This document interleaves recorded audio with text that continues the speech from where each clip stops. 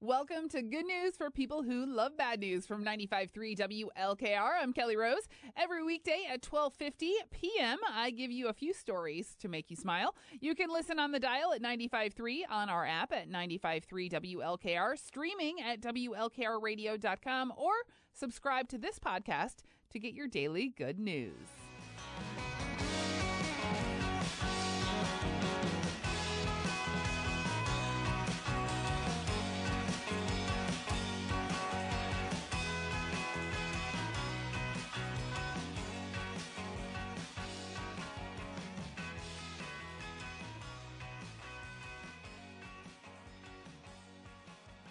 That is the Heavy with Miles and Miles. You're listening to Berlin Heights' Voice of the Firelands, 95.3 WLKR. It's now time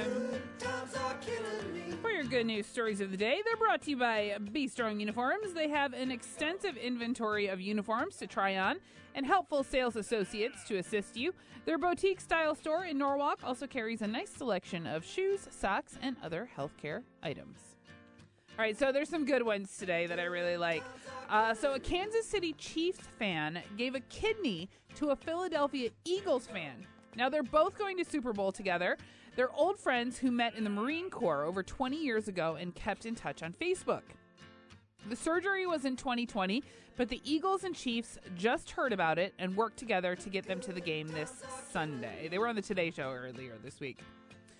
Also, these two are heading to the Super Bowl. A couple in Buffalo, New York, saved a developmentally disabled man caught out in a blizzard on Christmas Eve. Then they took care of him for 2 days until they could get him to the hospital. The NFL gave them tickets, and Delta is flying them for free. Another guy from that same blizzard, he's the one that got Super Bowl tickets last month. He's the one who broke into a school and saved 24 people. Also, this one just was so sweet. A cop in Michigan gave a guy a much-needed hug, and his chest cam footage is making the rounds online. The guy had pulled over on his way to work and was crying in his car because he was just overwhelmed with life. The cop asked if there was anything he could do, and the guy said he could use a hug. So the cop immediately said yes. At the end of the video, he also tells him to call anytime, even if he just needs to talk. Back in the mid-90s, a couple in New York were renovating their house when they found a stack of love letters in a wall that were from World War II. So they've been trying to track down the family ever since. They finally did. The letters were from a soldier to his wife, and a TikToker who specializes in this stuff managed to track down their daughter, who's 76 now. She says reading the letters reminded her of what great parents they were. And finally, a woman in Texas named Tanya Herbert has the world's largest feet. She's 6'9" and wears a size 18. So buying shoes has always been an issue, especially dress shoes.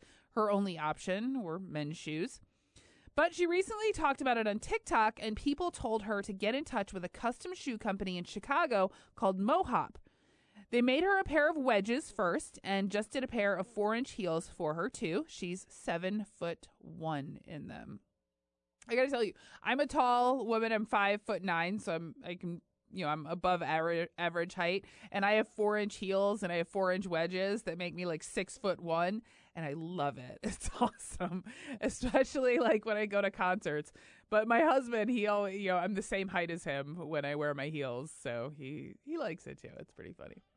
All right, coming up in the 1 o'clock hour, we got your Firelands local music spot. We've got a phone interview with John Dante of John Dante and the Inferno. He's going to be playing this weekend at Strum Around, so we'll be talking with him.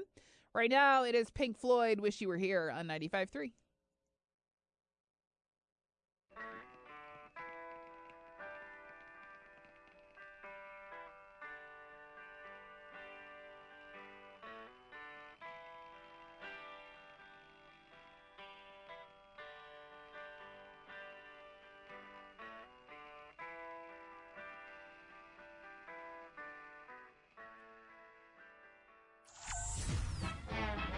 We now pause for station identification. 95.3 WLKR-FM, Norwalk.